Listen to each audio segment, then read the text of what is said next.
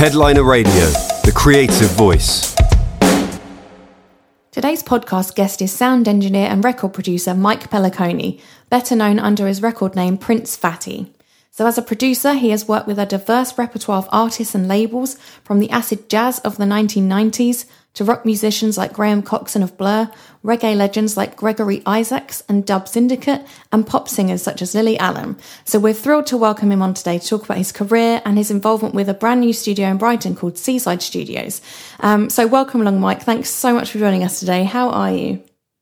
Very well, thank you, Alice. Thank you so much for taking the time. I know you were just saying off air, you've been so busy at the moment, haven't you? You just got a day off today, so we're fitting you in. We're very grateful for that. It's been, I've had a very cool session, been working with musicians that used to play with Fela Kuti, the Afrobeat superstar from the 70s. So I've had his bass player and guitarist and a few of the guys in actually my new studio. So and it's only been up and running the last 2 or 3 weeks. So it's all got wired up at the last minute and we hit go, and that was the first session. So it's been good fun. Okay, I'm glad it's been going well so far. Where's your studio then? Because you're from Brighton, aren't you? But you're not there now. Yeah, so I've made a new place, a new mixing and mastering room above a venue called the Fox and Firkin in Lewisham in Southeast London. That's one of the sort of coolest, hippest live music venues. Nice. A lot of cool bands come and play here. Reggae legends like Horace Andy and Big Youth. The Orb are coming here, and for the Orb fans, that's coming up soon. And then many sound systems as well. And yeah, it's very cool. So it's nice to have basically the place is buzzing, and it's nice to have the studio above that. So it's a real great music energy. Yeah, and also, brilliant. If I need to borrow a mic stand, I can just go downstairs and grab one. It's pretty handy. It's handy. So take it back to, well, you did start out in the studio in Brighton, didn't you? So what was your start? That you were you did work experience, I think, didn't you? At a radio station, is that right? Yeah. I mean, basically, I leaving school, I did 6 months at A-levels and then dropped out because I knew I wanted to be in the studios. So I'd started working in little demo studios. There was one in Brighton at the time, and they used to do lots of jingles for all the radio stations. And I basically got the job doing the little edits for all the little radio adverts that they used to do. And that's how I learned how to edit 1/4-inch tape. I did that for a little while. And then I just basically moved up to London and just started harassing people, writing letters. And actually what gave me my break is I went into Denmark Street and I saw this sign on the door that said noise gate. And I knew already that was an audio term for a tool or whatever. So I just pressed it and asked if it was a recording studio, and they said yes. And I said, hey, I'm looking for a job. Do you need an assistant? And they said, come inside. And I was very lucky that someone a few days previous had left and they really needed someone. So then, and that was actually Rebel MC's studio. And nice. He was at the time having like quite a few hits. So it was quite fun.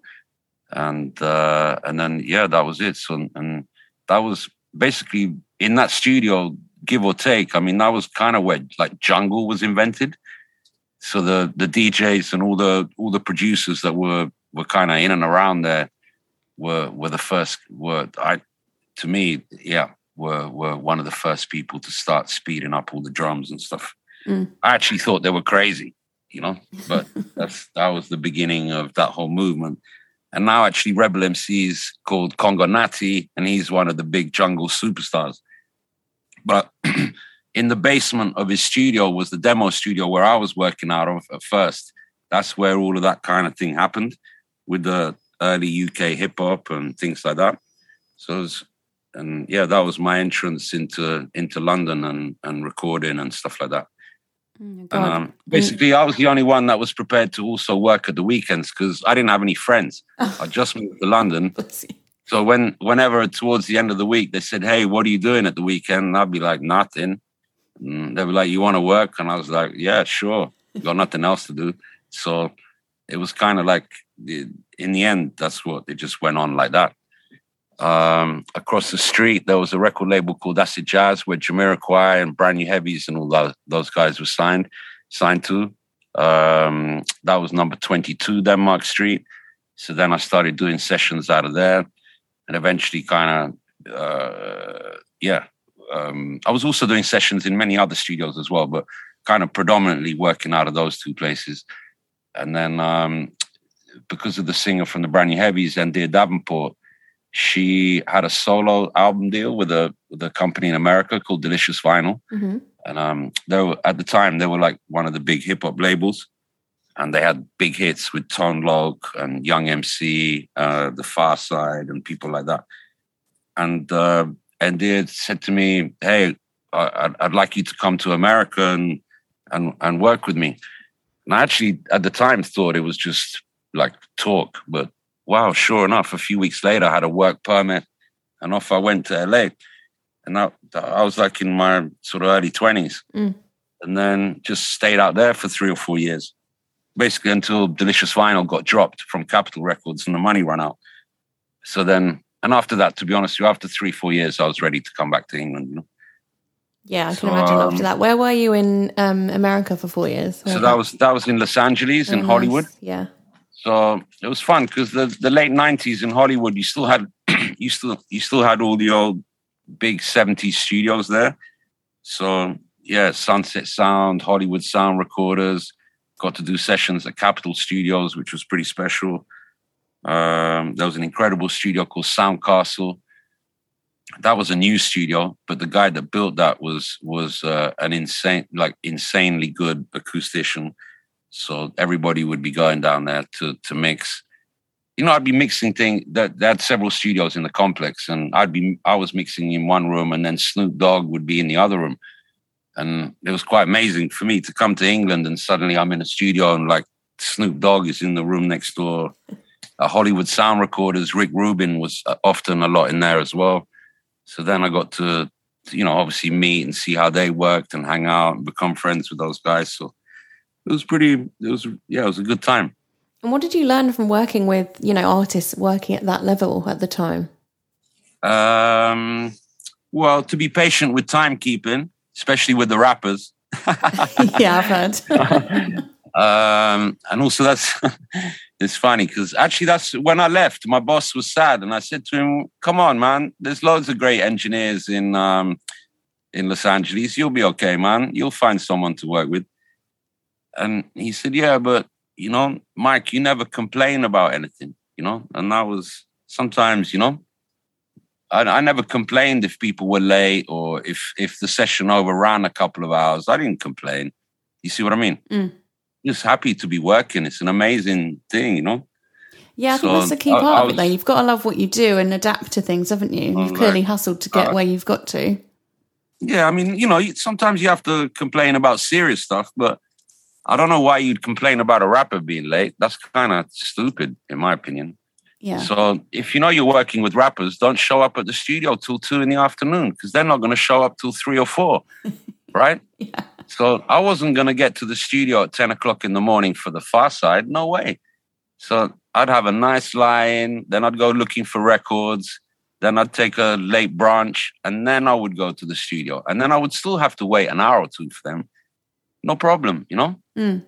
It's one of those things, isn't it? I don't know. Like, I think if you went to the studio at 10 o'clock in the morning and then waited for them all day and then were grumpy because they were late, I think that's your fault. You need to read the movement a bit better. Mm-hmm. You know what I mean? Yeah, absolutely. Yeah. So that was kind of... But anyway, it was amazing. Got to work on loads of really cool equipment, like loads of old API consoles, Neve consoles. Like I said, the experiences at Capitol were amazing. Studio B at Capitol was insane. I actually built a studio after that, and I tried to copy the mixed dimensions of Capitol B, of the room at Studio B in Capitol. All right. How did that go? I got it really close. Yeah, that was in Brighton. That was in Brighton at the time. Oh, nice. Yeah, and I made a really nice studio in Brighton. And then eventually, you know, it got too posh. The centre of Brighton got too posh, and the landlord got annoyed with us and tripled the rent. Classic. So that was Brighton out of the game. But to be honest with you, I was bored by then anyway. Yeah. I think studios are only really good fun for me personally for a set amount of time. Eventually, you kind of wear them out. If you know what I mean? I don't know. Once you've recorded in every crook and cranny of the place and you've done a lot, then it's often time to try something new, really. So how long have you been where you are now then? All right. So what happened I've actually got a mixed studio in Thailand with a friend, and I got caught out there in the pandemic, came back a year into the pandemic, and then basically sat around doing nothing for a year and got really bored. And the owner of the Fox and Firkin, who I've worked with on and off for many years, started to redevelop the venue. And he said to me, look, take the top floor. I want to wire up the studio. I want to wire up the entire building so we can do live concerts here, which really appealed to me. I really love live albums. And to be able to get involved with the stage, and basically the stage is acoustically designed like a recording studio. So it's basically like a studio that's got a pub and a audience, a potential of 600 capacity audience in front of the stage, you know? So it's really cool. So it sounds really good on stage. All the test recordings that I've been doing over the last couple of months are beautiful. And we're just starting to develop the reputation as somewhere to come to record your live performances, but at studio quality, which is fun. Because it's, like studios are cool, but there's a certain energy that sometimes is not easy to recreate in a sort of weak, daytime, regular 10 till 6 vibe, Whereas in the evening with the lights on, with the crowd there, and the musicians start to pop a bit better with energy, and it's nice. So it's actually good I really enjoy it. It's good. And the danger of it all possibly going wrong as well. Yeah, I was going to ask, there must be that element to it, surely. Not from my end, no. We're reliable, everything's tight. But, at the end, some of the guys that I've been working with, I said, hey, if you're not happy with the performance, just do it again. No one minds. You just tell the crowd that, hey, you're recording. Do you mind if we do it again? And they'll scream, yeah, anyway. They love it, So it's fine. But it's nice to see some of the younger bands that perhaps I think weren't expecting it, or inexperienced bands that, basically the midweek bands that come into play. I've been giving them their recordings, and wow, they've been very surprised by the quality, and it's nice. It's good fun. And what about? So I like that energy. I love it. Being above a buzzing venue is cool. And there's many super talented people coming in and out of the place all the time. So I didn't really, before I've made studios before, and they'd end up being in little units or in hidden little secret back streets that nobody knew about or whatever. Whereas this is the opposite. I'm above a venue and everybody wants to come up and see the place and get involved. And so it's a nice way of promoting the studio as well. Yeah, of course, and especially after what's happened, like you said, the lockdown and everything. Do you think it's busier now because people are just appreciating being able to go out and do live music again and record in actual studios again? Yeah, I think it's coming. Obviously in the past, the cycle of having to obviously in the past you needed an album to tour, so everyone had this cycle of touring an album over the summer and then chilling out a bit, then making a record and then touring that again the following summer. That whole cycle got broken by COVID. So I think it's going to take a minute for people to sort of get back on it. But I saw two reactions during COVID. I saw some people be very lazy and just relax. And then I saw other people sort of keep at it and work harder even. So I think it's just down to how much you kind of did. So yeah, some of the people I know, wow, they've got so many recordings to go. They just didn't want to release them because they weren't allowed. They didn't have the opportunity to go out live. So now that they can go out live again, I think you're going to hear a lot more music coming out. So once that backlog's got rid of, so to speak, I think all the studios will be even more busy again. Yeah, I think you're right. And I think we need to talk about, obviously, the influence of reggae music on you and your career. Is this music that you loved as a kid? Have you been brought up on it? How was it that you ended up doing so much in this genre? Basically, because I love bass. So I started playing bass, but I'm one of those, basically, I was in the in the mid 80s, late 80s, growing up, all the people that had vinyls suddenly had CDs, and they didn't really care about their vinyls so much. So everywhere I went, because I expressed an interest in the vinyl, whether it was family or friends or whatever, I'd be like, oh, I'd start flicking through the records. And then they'd be like, oh, we got a CD now. And if you want those vinyls, take them. So I had this crazy, by the time I was 13, 14, I had a sort of really bizarre record collection from all the hand-me-downs from relatives and friends and so on, or friends, family and parents. And that varied from, all the classic like Jimi Hendrix and Led Zeppelin to some crazy jazz music and really weird stuff to like obviously Bob Marley. But I got lucky.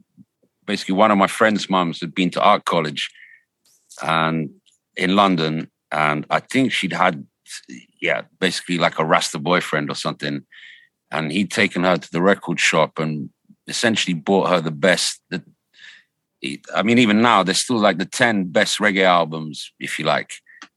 And fast forward X amount of years later, I'm in her living room and she's like, oh, you can have my records. And so I actually got these 10 albums, and they're, it was like Israel Vibration, Burning Spear, and things like that, really serious reggae music. And I got that at like 13, 14, and I was trying to copy and learn the bass lines.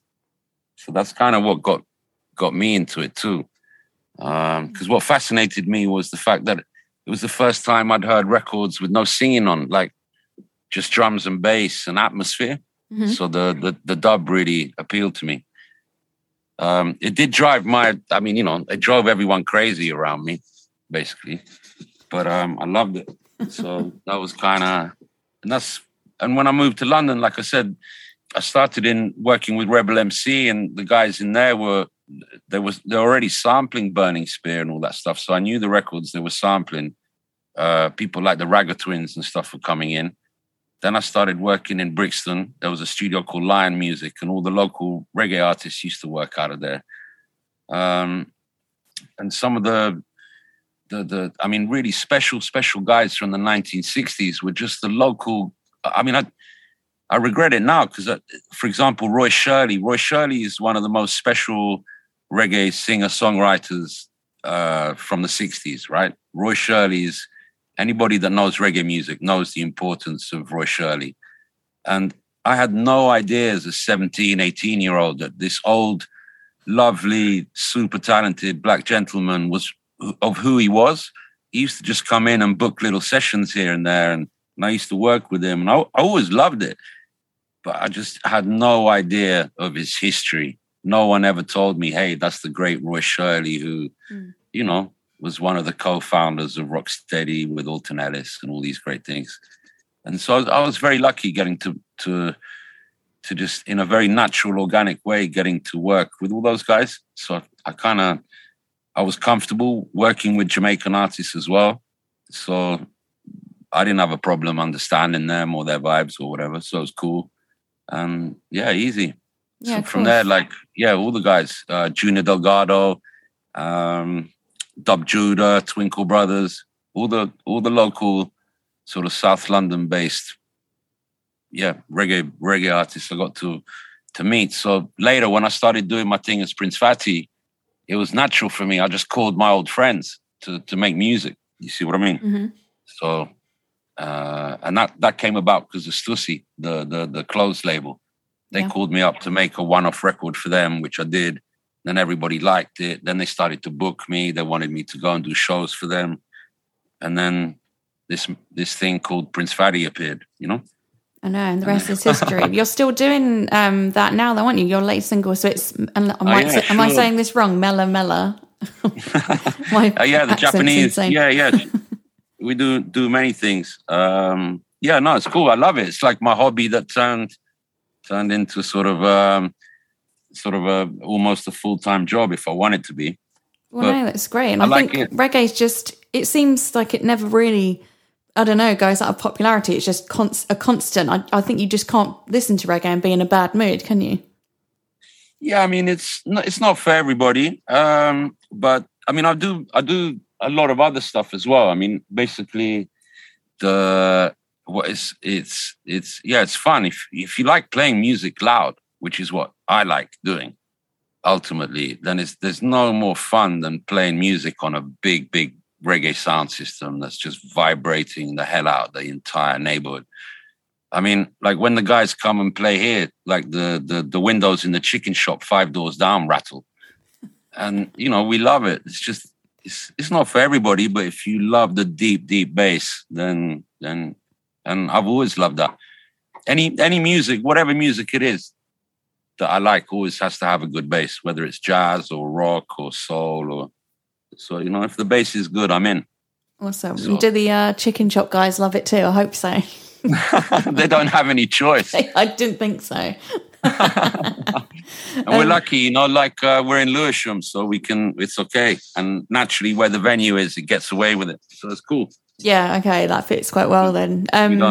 We don't get too many complaints. But obviously, if it was in Notting Hill, it wouldn't be possible. No, maybe it wouldn't go down so well there. Gentrification and music don't go together, sadly. No, that's why you escaped Brighton maybe as well. Yeah, that killed Brighton too. Exactly. I mean, but Brighton, to be honest with you, I don't want to put Brighton down or anything, but Brighton's music reputation is really from 20, 30 years ago, So I think from a live music capacity, it's starting to come back now. There's been definitely a conscious movement to have more venues. But for a minute, there wasn't actually many small venues where people could play, which was incredibly sad. But now it's coming back for sure, which is good. But I think, music venues are important. Yeah. Yeah, and anything that encourages that. I don't understand. Like, if you buy a house near a music venue, you're crazy if you don't like music. So don't buy a house near a music venue if you're noise sensitive. Yeah, because you're going to hear it. Yeah, come on. It's like, I think it's actually kind of daft. It's not the venue's fault. A venue's been there for 50 years or whatever. And then you decide to move there close and then you complain. Well, that doesn't make sense. Yeah, I know what That's you mean. That's like moving next to a power station or moving next to the station or a train line and then riding to British Rail every day complaining about the noise. It's like, mate, you decided to live next to the bridge. So it's like, if you decide to move next to the Volks where they play in Brighton, where they play drum and bass till 6 a.m. every night, and they have a license to do it, then it's your fault for moving too close to the venue, man. Isn't it? Well, I think don't know. So, yeah. I think it's just kind of, but this is what's good, I think, about Russell. Russell's very brave and very, very amazing for making a big super studio in Brighton. Yeah, so this is Seaside Studios, just for any listeners. This is a new studio, isn't it? And you have been involved there, haven't you? Yeah, so, I mean, I helped him install the desk when we brought it down, but the building that he's made is very, very special, and it's been redesigned from the ground up. And the acoustics are world class. I mean, it's a multi-million-pound facility, no doubt. And I think it's very, very, very exciting that Brighton actually has a studio that is worthy of attracting, international and, the best work possible, really. It always lacked that. I made that's why I had to build my own place in Brighton years ago, because I felt frustrated. There weren't any nice big live rooms to work out of. And, it was, all the studios were like posh project studios, if you see what I mean. Yeah. There wasn't anywhere really super, for live recording like that at the time. And I think what Russell's done is very brave and I love it. I think he's going to make some great music there. And like I said, going back to the Neve 8068, he's got a very special one. And I think he's going to make great records down there for real. So I'm very happy to be associated with it and to get to book sessions and to go down there. It's really a special place. And you were saying off air, vintage analog equipment, and anyone that's read up a bit on your career can see that's, been going back a way. So what's your experience with the Neve 8068 desk? Had you used it before? Well, yes, yeah. Okay, so the 8068 was basically, how can I say, the Ferrari or the Rolls Royce of the Neve era of mixing consoles. Mm-hmm. So it was made in 1976.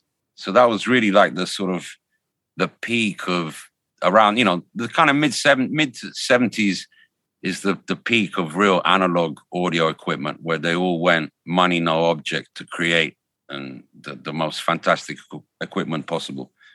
After that, things changed, and but and this was made. It's a beautiful handmade mixing desk. It's unbelievably sounding, and there's a reason why 50 years or whatever, almost 50 years after they made them, they're still one of the most sought after mixing desks in the world. And all the big studios, if you like, in America, like a Power Station used to have one, and places like that, and Capitol, many famous recordings. I don't know, from AC/DC to all the sort of soul, or I don't know. Everyone, when I was growing up as a sound engineer, everyone always referenced Steely Dan albums as being the sort of the sonic masterpieces of the late 70s, if you like. And that they were all done on Neve 8068s as well. I see. I've read as well, it's universally considered to be one of, if not the best, vintage Neve console for tracking and mixing. So have you found that to be the case in any of your work, or just when you've had a chance to get hands on it? Oh, yeah, of course. Basically it's one of the best mixing desks and recording desks, period. I mean, really, you have to record on it and mix on it to get the full effect of it, if you see what I mean. Mm-hmm. Because it's as a recording console where it comes through the best, because the microphone amplifiers on it are very special. So when you record on it and then mix down on it, it's beautiful. So to give you an idea, many times I would record something on a 8068 console, and then for whatever reason, the record company would decide to then go and do the mix elsewhere. And we'd then spend most of our time, we'd be trying to sort of, catch our tails again. Yeah. And we'd be constantly referencing the mix off the 8068 console to even come close to it. And it would, it was a struggle. So it's, even though it was the same recorded source material, if you see what I mean. Mm-hmm. So they really do have a sonic quality to them. And it's like I said, some people prefer the earlier designs that Neve produced, but I disagree. I think they're inferior. So I think the 8068 era of Neve is, in my opinion, is the best yet, hands down. What was it that made Russell opt for this particular desk then at Seaside Studios? Did he sort of ask your opinion? Sure, because he loves AC/DC Back in Black, and he thinks it's one of the best sounding records ever made. And he was like, "Wow, what did that? Whatever that was recorded on, I want one of those too." And he managed to track one down. Nice. So, and actually, the history of his one's quite fun too, because it come from Ibiza. It's had a lot of funk made on it. It's whatever. We've been told that Nile Rodgers and people like George Clinton used it. Daft Punk used it. So this sounds like a serious studio. I know this is no small investment for this desk alone, right? Yeah, I mean, like I said, he's nuts. That's why I love him. I think he's a genius and very brave. But also at the same time, fortune favors the brave, and to put a world-class recording facility together right now, I think is a great achievement. Especially as he's been building it through the pandemic as well. So he's managed to do it, with all the possible delays and hassles you can imagine. So absolutely. Not everyone's doing that at the moment, are they? I look forward to very much, I'm not 100% sure when. You'd have to check with Russell for the actual launch date of his main facility. Yeah. But it's like I said, it's going to be very, very special. And acoustically, because look, the reality is you can have the best mixing console in the world, but if the acoustics and the environment aren't great, then you can only achieve so much. And he's gone to great lengths to really produce and design a world-class mixing room with first-class acoustics, and also a beautiful, very large live room that can accommodate, a really big band without any sort of cramping or acoustic defects. So you can really go there and make something special. Yeah, you're definitely right there. So anyone listening, they can just Google Seaside Studios Brighton. It's got the whole equipment list there. You can see just how much has gone into this. And I know they've got, I just want to ask you about this as well. They've got not just the desk, they've got 12 AMS Neve 1081R mic preamps. So they've got the vintage, Neve sound with the desk, mixed with the versatility, of the newer kind of sound in there. So how does that combo of vintage and new help, an engineer would make the music of today, do you think? I think, people, it depends on the level of production and what people are recording. I mean, me, myself, I tend to work quite sparsely. So I rarely tend to need more than 20 mic amps or 24 mic amps on a session. But occasionally you're going to get a much bigger production where, they need, 40 odd mic amps. So that's why Russell got the 1081s again, because they're brilliant. They're kind of from the same era, even though they got slightly different numbers, but they're all Class AB Neve designs, and they're the best, the creme de la creme. So so I think it's exactly the right thing to complement the studio with.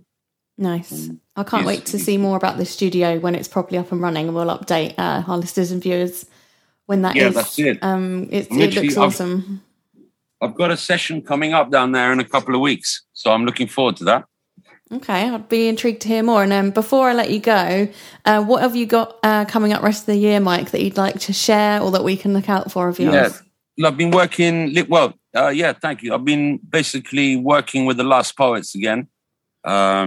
If you're aware of them, they're a super radical poetry artists from the 70s that essentially are the godfathers of rap, if you like. So you can look them up. They're called the Last Poets. Mm-hmm. So I've been working with them for a few years now. And I happened to record Tony Allen, which is a very famous Nigerian drummer. And when the Last Poets heard these drums of mine that I've been doing, they were like, wow, Mike, we would like to put our poetry to the kind of Nigerian Afrobeat thing that you got going on. And then we just started to do that. And then the pandemic hit. So then as soon as everything got lifted, we kind of fired the project back up. My co-producer went to New York a couple of weeks ago and recorded all the poems. And as soon as he came back, I had basically Fela Kuti's original musicians from his band in the 80s, which is called Egypt Deity. The musicians from that band happened to be touring in the UK, doing all the festivals like Glastonbury and so on. So I knew they were coming. And then we just managed to get everything done in time for them to come to my studio after Glastonbury and record for a week. So it's been a very intense week or so. And today's my day off, so now I can just actually chill out. But yeah, it's been good fun.